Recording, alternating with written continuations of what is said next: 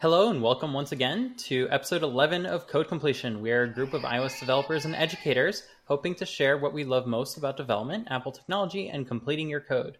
My name once again is Dimitri and I'll be your host for this episode. And I'm joined today by my fellow completionists, Fernando. Hello, hello. And Ben. Hey, hey. So it's once again that time of year for Apple events. Not too long ago, we just did one of these episodes, but it's the whole season apparently. And we figured we'd discuss some of the announcements from the high-speed event. So did you all know that the iPhone has 5G? I think he may have mentioned it once or twice. I actually saw like a supercut on Twitter earlier today of someone who... It was just all the 5Gs. All the 5Gs, yeah. And I got to probably like 40 5Gs and I stopped watching because it was just too much. I mean, I certainly felt that while watching it. There was the 5G segment, and then they just kept on bringing home that it has 5G. It has 5G. It has 5G. It has 5G. In case you weren't aware, it has 5G. So this is so for those that don't know, 5G is like the new standard that's coming out for wireless connectivity, and it provides very fast speeds that you probably don't need. The example that they showed with like 7 streams of video playing, that was 7 streams of very small video that could have happened perfectly fine on LTE, even crappy LTE. So I don't understand why they're pushing this 5G thing so much. I have a feeling carriers are very much involved in that decision. Yeah. Not to mention... Well, did you... Oh, go ahead. Go, Ben. Yeah. Not to mention that that not only do you maybe not need it, but you probably won't get it. At least, so from the United States perspective, I looked this up. I wanted to kind of learn more about what is likely to happen. And I live in Florida, and I'm on Verizon. That's my carrier. And they, for example, they announced at the event, the CEO of Verizon was on stage with Tim Cook, which I thought was very strange, but it is what it is. He announced that they were taking 5G nationwide and that all across the United States, they were turning on their 5G network for every single Verizon customer. It's like over 200 million people or whatever. And that we all have 5G now, except what he means by that asterisk is that the 5G network, sort of the general use of it or whatever is available, but the specific technology that makes really high speed possible, which is mmWave, is only available in 35 of those markets, cities basically, and that they were going to, I think, advance to like 60 cities by the end of the year. So really what he meant by nationwide coverage was actually, 30 cities plus a few more by the end of the year. And I actually watched an MKBHD video where he explained 5G. This is last year, and he actually drove to, I think it was like Rhode Island, which was the nearest place where there was a 5G tower, and he literally stood right next to the pole where the tower, little mini like cell was, and he tried out a brand new phone with 5G, an Android phone, and it got like close to 2 gigabits, I think, down, which is insane for a cell phone. But he actually went about 75 feet down the street and kind of just around the corner of a building that was right next to that tower, and the speeds dropped precipitously down to like 200 megs, which is still way faster in general than what you get with your phone today.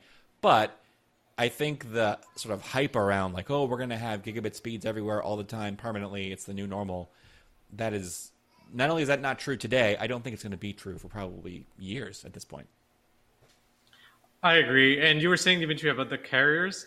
John Gruber posted the $30 price hike. Did you guys see that? Yeah. About the iPhone mini, I guess. So, I mean, this whole release was a little bit more carrier heavy than others. Yeah. Yeah. It feels like and the I days of like Singular, like when they were like the Singular CEO. Yeah. And I wonder if that $30 is specific to the 5G hardware for the millimeter wave in the US, because Europe is not getting that specific hardware. They're getting the general 5G, which is what AT&T and T-Mobile and most other carriers have. And it's only Verizon that has the ultra wideband, which is the very fine spectrum that does not pass through objects very well, including your hand. Like, I'm just waiting for another Tenagate thing to start. It's like, I'm not getting my 2 gigabit speeds. So I wonder if that $30 is specific to that hardware, and if it's at all related to the Qualcomm deals where they need to price like an additional price on top of the existing price of the hardware for the cellular connectivity, and it's like a percentage of the hardware rather than the other way around where it's just like a fixed component price. Like, I don't know if you've ever read into that and as to why iPads with cellular are, for whatever reason, $130 more. Well, it's because of that percentage increase from including that hardware as a part of the licensing. So I wonder if that's the same deal. Well, right? No, it's that plus Apple's margins. But if Apple didn't need to charge any more for it, they would probably just include it in everything for simplicity, right? If you have, I disagree. If you have one board. Do you remember the white and black MacBooks? The black was $100 more, just because it was different black. Plastic. Yeah. So I don't know. I see your point, and I think I agree mostly with it, Dimitri. But interesting that if you look at the phones, right? Like everybody's like, "Oh, what's this weird little like panel on the side of the new iPhone?" And people were thinking, "Oh, it's a pencil holder, or it's a who knows, Touch ID sensor." It's actually just it's a radio window for the mmWave to be able to get out of the case so that it can communicate with the tower. And if you look at the European iPhone 12s that are coming out, those product shots, it doesn't have that window. So like you said, Dimitri, it's not just that the radio's not there. Because the radio's not there, they then literally changed the case design as well because they don't need that window. Interesting. I mean, I'm sure if they don't need it, they're not gonna sort of make the phone look uglier by having a window that they don't need. So interestingly enough, that window goes right where my fleshy palm just naturally sits. So I wonder how well this is going to work. Yeah. Maybe you need to precariously hold your phone like this to allow it it's to get its specifically signal. For lefties. That's what they did. That's for me. Finally, something for me. It's for lefties. We'll give bumpers to everyone. Don't worry, Dimitri. Yeah. Well, no, it won't pass through the bumper this time. Okay. So as far as things other than 5G, if we actually go in order of the event, we started with the HomePod Mini. So, Fernando, you mentioned, I don't remember if it was online or offline, that you didn't want any smart devices in your home. What makes you think the HomePod Mini is a better, less smart device that is qualified? I mean, it does run Siri, so clearly it's a less smart device. Exactly, yeah. Siri can't even understand me when I'm trying to interact with her. So... no, I don't think. I think this is the point where if I had said I will eat my hat before I get one of those HomePods, I would be right here with you guys with my hat already boiled and ready to go. Because the price is just too good. I hate it. But I'm at least going to get one. It's very cute, and it's obviously going to have amazing sound. So. It's just me eating my words. Not much else. And intercom also makes it, I think, interesting, right? If you have more than one, it does create kind of an interesting little, value add there. And also the fact that it has, did they even publicly say if it had a U1 chip? I don't remember if that was just rumors or if I don't think it has the S5. Is that right? Am I getting that right? They did say that. So it has which that. does not naturally have a U1 because that was last year's watch. Right. So I'm not sure if they actually said anything. Because one thing we heard, right, was that it was going to maybe have the U1 chip so that it could do things like track you throughout your house carrying your phone around. And then it could do things like if you walk into a room that has a HomePod, it knows that you're in that room, and then it can like turn the lights on in that room, for example, with HomeKit. That was a rumor. I don't think there was any sort of solid evidence in the presentation that shows that that's true. Because one feature that they brought up was that it can have improved handoff, where basically as you walk room to room, the sound will follow. Yeah. So I don't know if that's making use. The answer is yes. I just checked the tech specs, and they do have an ultra wideband chip that requires a U1 equipped iPhone for it to work.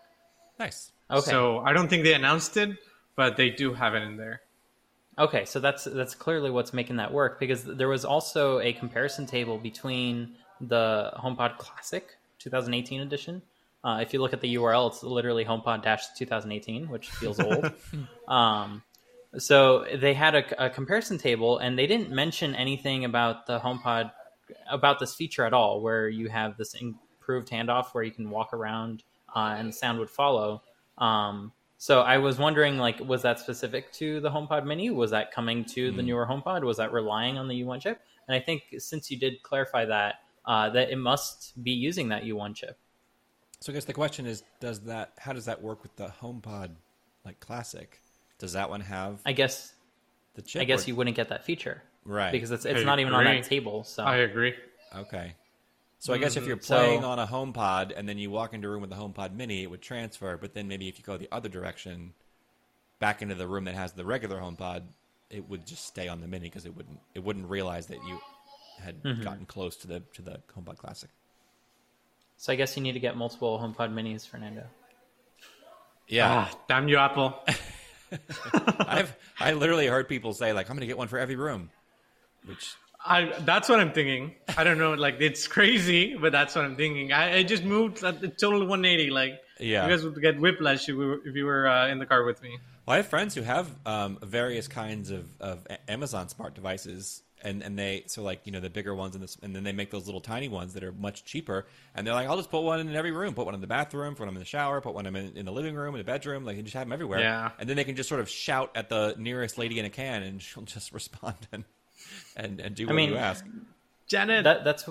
That's what I actually have set up with the regular HomePod. So in each of our main rooms where we have like HomeKit lights installed, we have a HomePod just so that way we can say, "Hey, turn on the lights," and it would turn on the lights in that room. Now, a ironic side effect of this is if the HomePod is not the thing that hears you, if it's like your AirPods or if it's your watch or phone or iPad, it has no clue what room you're in. So it's like, oh, let me turn on the lights for you, which is lights throughout the house. So I haven't seen that. I like that still happens, especially when you have HomePod AirPods in. But the fact that there is now a HomePod Mini like makes me feel like, oh, maybe it's okay if I just stick more of these in other rooms, like the bathroom, for instance. Yeah. I was going to say, like, it would you're previously already a be fan? like stupid to have a HomePod in there. Right. Yeah. I was going to say, you're already a fan. What about you, Dimitri? Are you going to get a few minis? So not immediately, but I am looking forward to, once I finally add HomeKit support to the lights in my bathrooms, for instance, then to just Nice. stick a mini on top of the mirror or something, Right. away from moisture, because I don't feel like that's safe. Yeah.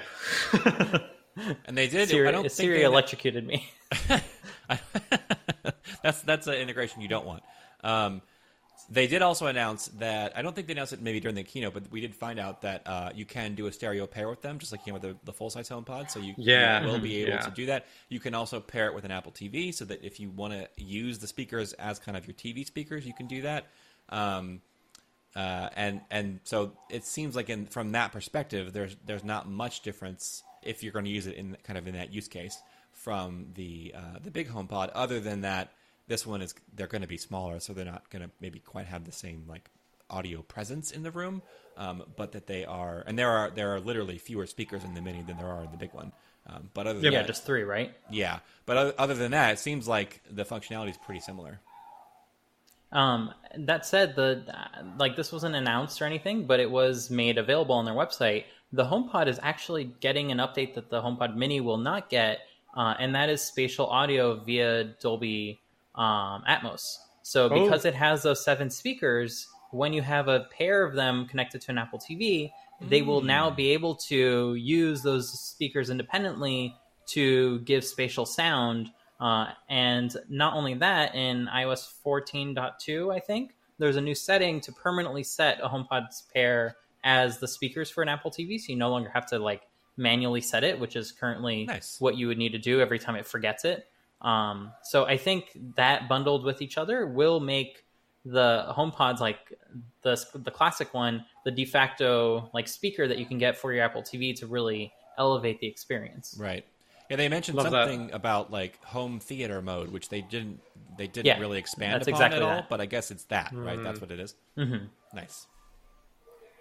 Okay, so other than the HomePods, we got plenty more announcements. There was the AirTags, there was the new Apple TV 8K, and there was none of that. So like we kind of just got the HomePod and we just got an iPhone. So that was it for this year. I mean, there's nothing else new, right?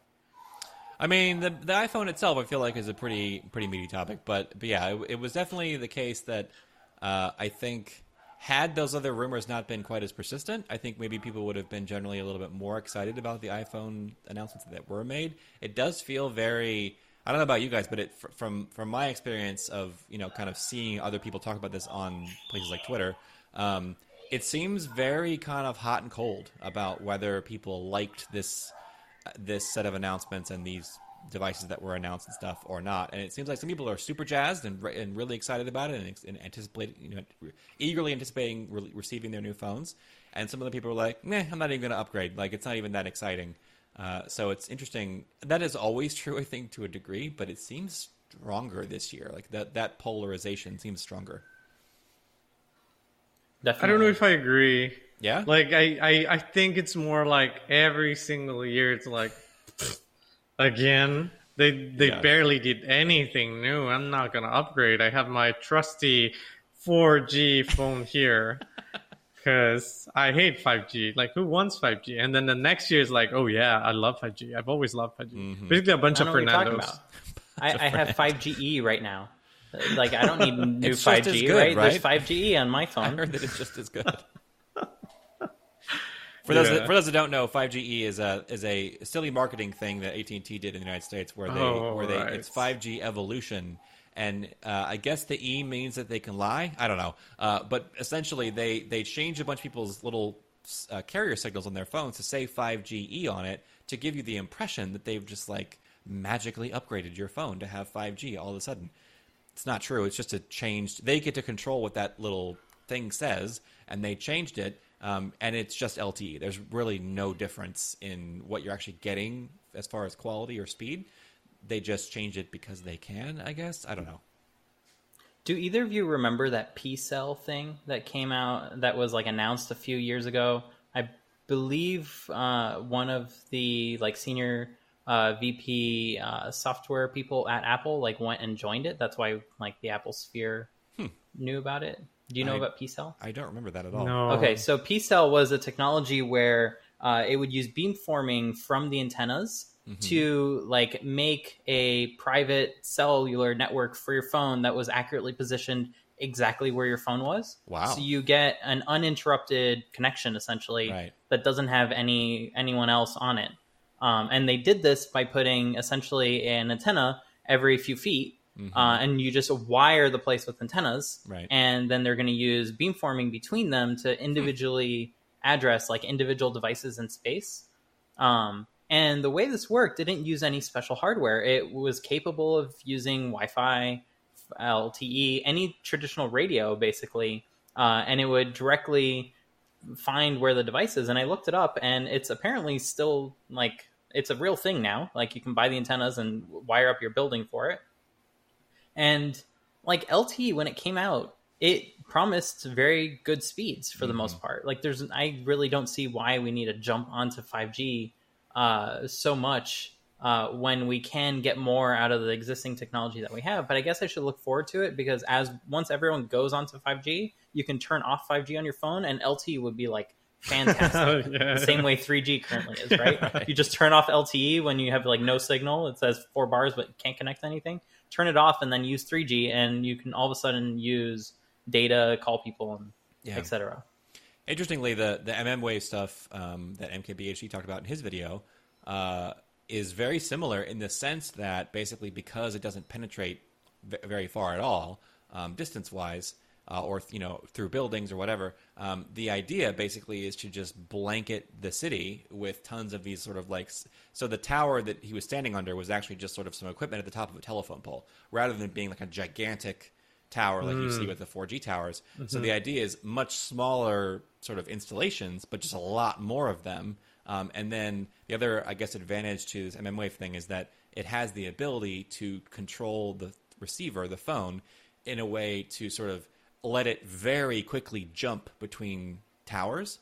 And so again, if you have a ton of them and they're really close together, and you've blanketed the whole city with towers, with these little mini towers, and your phone can switch really quickly, then to you the experience is fairly seamless. Like you just jump from tower to tower, and you got nice fast speeds and stuff. But the problem is you have to blanket a whole city with equipment, and it's clearly that is something that, even though it sounds like Verizon is excited about that in the United States, they haven't done. It's hard to do because they only have 35 cities in the whole country that even have this technology installed to a sufficient degree. So it's like, why are we talking about this now when it sounds like really, to get it to be actually good, it's going to take, what, 3, 5, 6 years before they've put enough of those mini towers up to make a difference?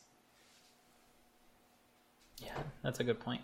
That said, I feel like we've used as much of our episode talking about 5G as Apple used for their keynote. So let's get into the other new features of the iPhone, which is, like every year, new cameras. Right. Anyone excited for Dolby Vision recording at 4K 60? If you get the No, just me. the Max, right? Is it just the Max, or is it on The both? Pro. The Pro, okay. The Pro. And the non-pros get 4K 30 Dolby Vision recording. Right. And officially the first cameras ever in the world to record in Dolby Vision, which is pretty cool. Yeah, Nice. so actual film industry cameras, they don't record in any sort of format. It's just raw output from the sensor, essentially, and then you process that separately. Now, the camera can give you processed output, but it's just for viewing. Like, you connect a monitor to it so you can see what the camera sees. That's all it's used for. Otherwise, it will just copy what the sensor sees onto a frame buffer, onto an SSD, and that is how modern film cameras work. And now one benefit that a real camera has as opposed to our phone cameras is they have a huge amount of degree in terms of what kind of light capture they have. So they're capturing the darkest areas and the brightest areas, and they're not clipping.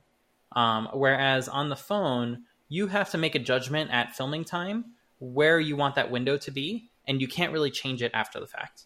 That said, the quality that you're getting out of the phone, like what you see is what you get pretty much, is high quality. Like you are getting a significantly higher quality than most like professional cameras that don't cost $100,000. And the fact that it can go ahead and process directly in Dolby Vision is, to say, amazing. Yeah. Like most movies, you record in 6K or 8K, and then you process everything in 2K, and then you literally stretch the movie up to 4K. You don't even use the original assets that were used in the filming. So if people are just using their phone to film at 4K, even 24, 30, 60, whatever, I think that is going to really push how movies are made, especially since the camera's only this big. Right. Like it's a teensy tiny little thing. Insane. You can have as many of them as you need. You're not processing a whole bunch of raw footage that takes petabytes for like each production. Right. I think that is really going to change things.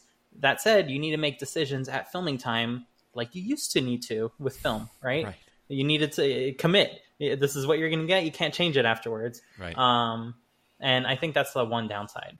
But I bet that's in some ways made filmmakers a little bit like lazy, right? When they just like, let me just have it just collect all the bits possible, and I'll just make all my choices later.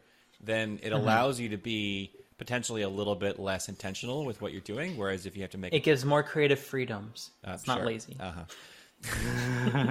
I mean, you know, both, right? I think both can be true. Like, it is true that probably gives you more freedom, but it also is true that it can, in an undisciplined way, can make you lazy. So interesting. And I think what's really cool, as somebody who was a complete film nerd pretty much for all of middle school and all of high school, that was what I wanted to do. I wanted to become a film director. And then I became an adult and realized that I wanted to, you know, like not eat ramen for the rest of my life. So I decided to get a job that had a higher chance of you know, being, you know, lucrative or whatever. Not that you can't be rich and famous for being a film director, but it's just a lot harder. But what the point here is, like, if I was 15 right now and I could convince my parents to, you know, either buy me or let me buy with my own hard-earned money working at McDonald's, like a new, you know, Pro Max iPhone that could record in 4K 60 Dolby Vision, imagine the stuff that I could create as an amateur filmmaker that just, you know, in 2000 when I was in high school was like impossible. Totally out impossible. of your reach. Yeah, totally impossible, right?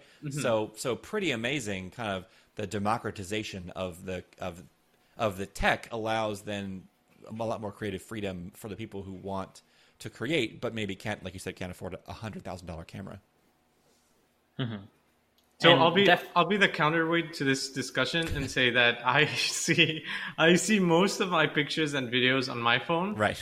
So as long as the quality is great on my phone, I don't care if it's Dolby or not, if it's 4K or 8K. Yeah. As long as it looks amazing on my now 12 mini, which is the next topic, I guess. I'm happy with the camera. As long as it looks amazing there, I'm happy. Yeah, one nice thing about recording in 4K is you can zoom on your phone and see instantly more detail. Right. Now, that's actually a downside, I think, to Apple sticking with 12 megapixel sensors this whole time, is you're limited to seeing it on your phone. If you blow it up on your 5K iMac, all of a sudden you start seeing the noise and you start seeing the pixels and forget about printing that out very large. Right. Like you can print it out to a decent size, but if you wanted to do something like larger than life, the iPhone is unfortunately not the tool that's going to capture that level of detail for that instance. But for almost everything else, it's amazing. Now, there have been some size changes to this year's iPhones, as Fernando's very excited about. The iPhone 11 Pro became a little bit bigger when it became the iPhone 12 Pro. Just a little bit, just a tiny bit bigger. Just a little bit. And the iPhone 12 got way smaller, finally coming back to a size that can fit in a hand. Who would have thunk that people would like that? So, Fernando, what kind of phone are you looking forward to buy? The 12 Pro Max, of course. Of course. No, I'm kidding. The 6.7 inch After that lead up phone. Yeah. No, I mean, as I was reading everything about the 12 mini, like all the specs, there's a bunch of people on Twitter already posting like relative sizing of the mini. Yeah, exactly. Of the mini to all the other phones. I was like, wow, we were like everything we talked about on our last show was pretty much spot on. It's not the exact size for the of the SE, the original SE, but it's pretty damn close. Yeah. Like it's really, really close, and it's full screen, Touch ID, basically no compromises except on the cameras. Right. And I'm like, well, now I get to, if I had said again that I would eat my hat whenever iPhone, you see where I'm going, right? But it's like, that's amazing. Like that's literally the phone that I've been asking for a few years. And what's nice is that the 12, the two 12 models, the regular and the mini, the cameras that they do have, the wide and the ultra wide, are pretty much identical to the ones that are on the Pros. Yep. So you get almost all the benefit. The only thing you're not getting is you don't get the telephoto lens. So if that's important to you, you're missing out on that. And then, like Dimitri said, you're getting Dolby Vision 4K 30 frames per second, not 60. I would assume. I guess it wouldn't be because of the processor, because it's the same A14. It must be maybe the RAM. I've heard that the Pros have 6 gigs of RAM and the regulars have 4. So maybe it's just a RAM constraint, or it's just a way to differentiate, like to further separate them. You're getting a pretty amazing phone in a pretty small package. The other thing that I noticed about the Mini that's kind of specific to it is that it's going to run at so all the phones are OLED now. There's no LCDs anymore, which is nice. The 12 Mini is an OLED screen, 5.4 inches, and it's going to run at a resolution that is the same as the 11 Pro and the 12 and the 12 Pro. Yeah. However, because it is physically smaller, they're going to do some kind of weird scaling thing with the rendering of it. The thinking is that it's going to be such high PPI that you're not going to notice. You're not going to notice. But it technically is going to be running at like a scaled size, so that might be noticeable, but it might not be. So, but other than that, it seems like basically as good as the 12, just smaller. So, what device are you going to get, Ben?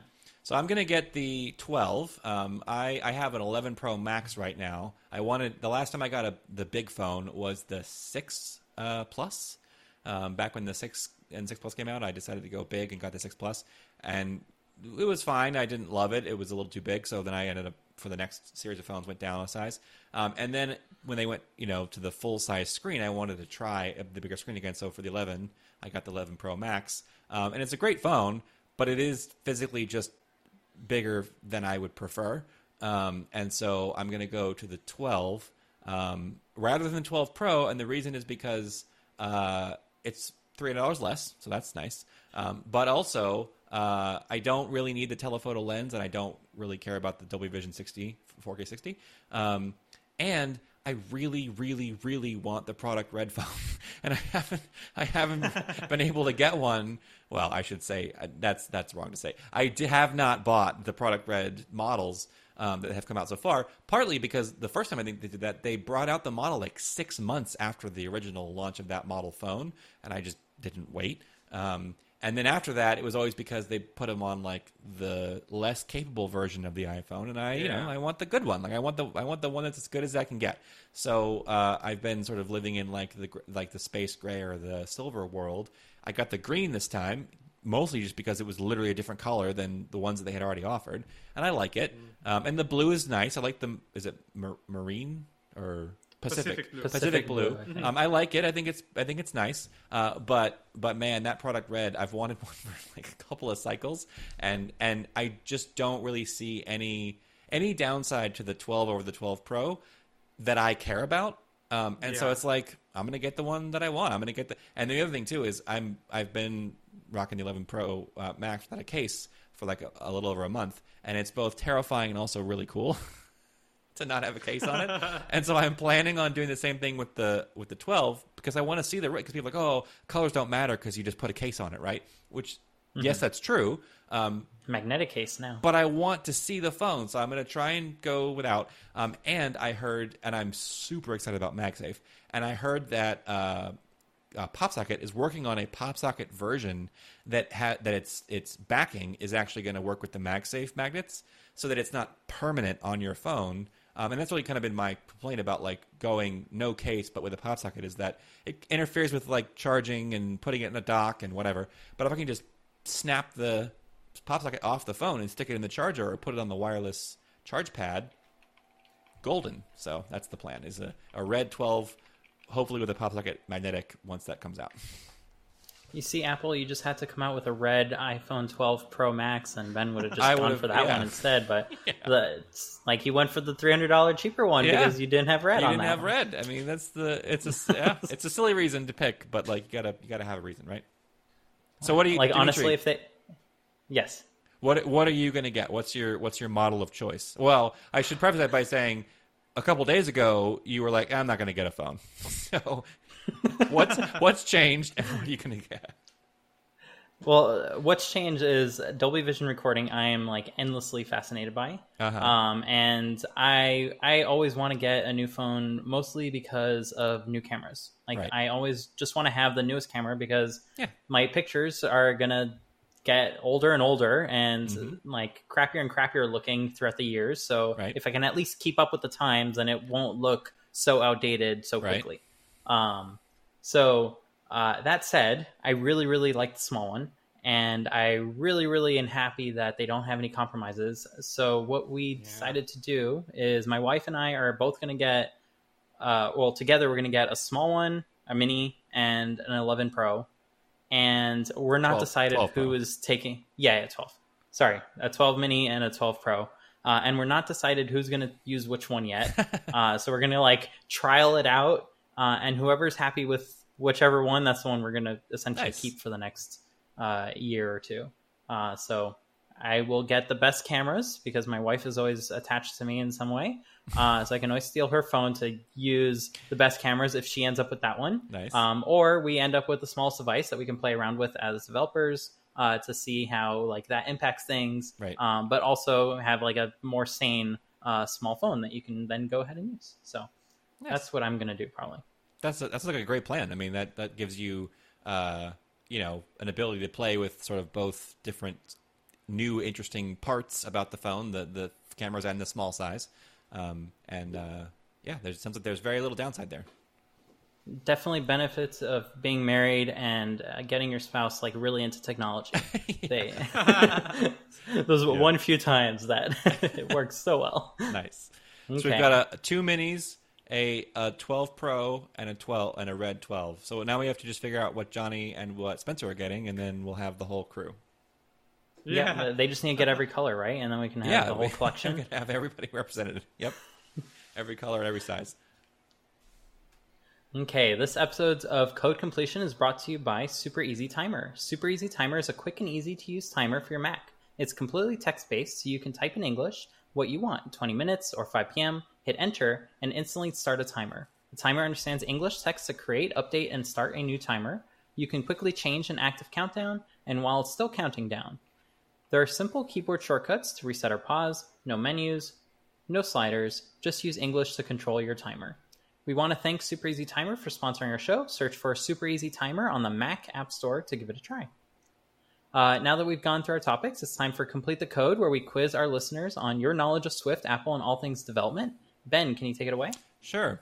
For last week's topic or challenge, we have a winner. Once again, it's John Bash. John must be watching our Twitter feed and we're waiting to respond because he often gets it right. So John wrote in answer to last week's prompt, it's 3 steps. Nest this enum within the processing coordinator in an extension or in the original declaration. Step 2, name the enum error. And step 3, change the error protocol conformance to swift.error, and that will solve the problem. So if you want to see that prompt, take a look in the show notes or look on the screen if you're watching the video version. And for this week's prompt, we've got a struct person that conforms to the custom string convertible protocol. We have a name mutable property that defaults to an empty string, and an unknown twin mutable property of type optional person.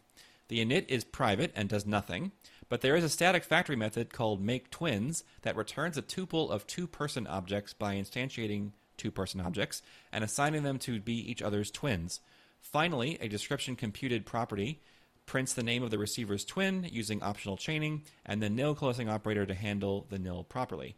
What sort of crash could easily occur with this code? So if you want to take a look at that, look at the the chapter art in the podcast. You're listening to it on a podcast player and on the screen if you're watching the video. Tweet at us with the Complete the Code hashtag. And if you get it right, we'll shout you out in next week's episode.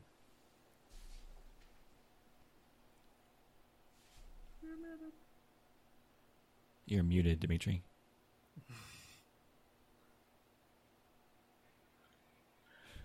And you don't have to wait for us to tweet the prompt on Twitter and then reply to that. You can totally jump the gun using the Complete the Code hashtag and get that answer faster than John next time. Yeah.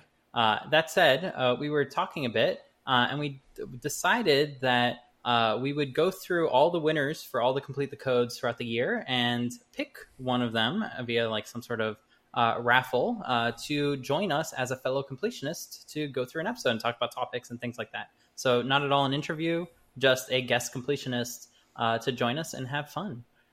So if you want to participate in that, be sure to try to win at least one code completion, complete the code.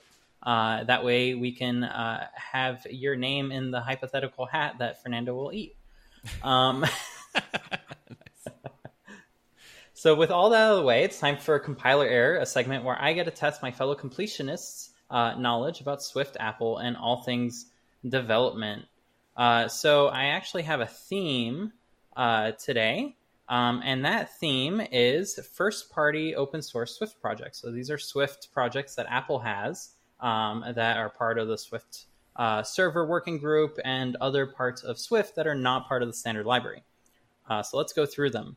Number 1, just introduced this month, Swift Algorithms is a new package that makes complex sequence and collection algorithm implementations available, which wouldn't otherwise fit in with the standard library. So number 2, a foundational library to make many server-side Swift initiatives. Swift Neo exposes high-level building blocks for interacting with non-blocking I/O, such as files, streams, and datagrams. Number 3, built on top of Swift Neo, Swift Metrics is a package primarily intended for web analytics that makes it easy to collect data from your server application in a privacy-conscious way. And number 4, re-implementing much of the functionality URL session provides, Async HTTP Client is a high-performance HTTP client for Swift, actively maintained by the Swift Server Work Group. So, Fernando, why don't you go first? These are interesting. I know they did just introduce Swift Algorithms. I just saw the news in passing. I didn't dive deep into it, so I don't know if that's true or not. Like, it may be that it makes simple sequences and collection algorithms. You've played this game before. Exactly. Swift Neo. I don't even know how to pronounce it. I've seen it a I believe lot. Neo. Yeah, I don't think that. I think that one's my spider sense is tingling when I look at number 2 because it exposes high level building blocks. I don't think they're high level building blocks. I think they're low level building blocks that should be used to build high level web applications. And Dimitri's poker face is not telling me anything. That's pretty good, Dimitri. That's just the stream pausing. Yeah. Swift metrics, I think I've heard of it. I think it makes sense. And re-implementing URL session absolutely makes sense because you want Swift to have a version of HTTP that's available to other platforms like Linux and Windows, and URL session is not. I should clarify URL session is part of the Foundation framework, which is available on all Swift platforms. Interesting. Why are you doing that? Yeah, why are you cheating? giving something away. Still, I think that makes sense for reasons I will not say here. So I'm just gonna go with number 2. I don't think it's high level building blocks. Yeah. All right, Okay, so Ben? I was pretty heavily leaning towards 4 only because I hadn't heard of it yet. It makes sense, but I also feel like it's something that Dimitri could have made up that sounds reasonable, but just hasn't, that might happen in the future, but hasn't happened yet.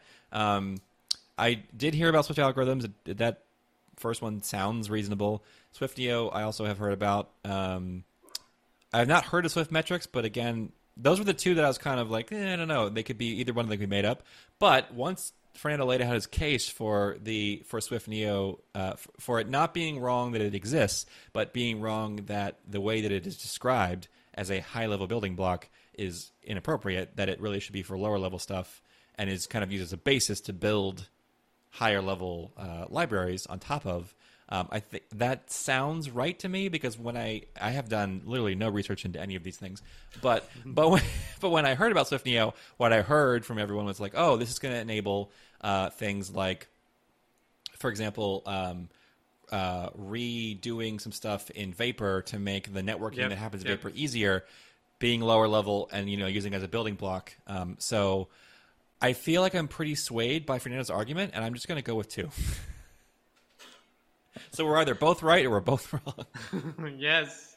Will it be a sweep? Solidarity. In either direction? Okay, so this would have been a perfect one for Spencer to join. Too bad he couldn't join us this week. Oh, yeah. Because he would have known probably 1 or 2 of these off the top of his head. But let's go ahead and pick the ones, go through the ones that you all agree with. So let's start with number 1. You just introduced this month, Swift Algorithms is indeed a package that makes complex sequencing collection algorithm implementations available, which wouldn't otherwise fit in with the standard library. So they specifically said these are extra algorithms that don't necessarily are not super common, but if you need to use them, here is a high performance implementation that does everything right. So you don't need to think about that in the classic Apple fashion. That said, the methods are geared towards the algorithm themselves rather than the result of the algorithm. So there is that. There is also a Swift Algorithms Club, I believe I'm getting that right, which is a project Ray Wendelich. Ray Wendelich. How do you say his name? I don't know. Leave us a comment down below with how you say his name.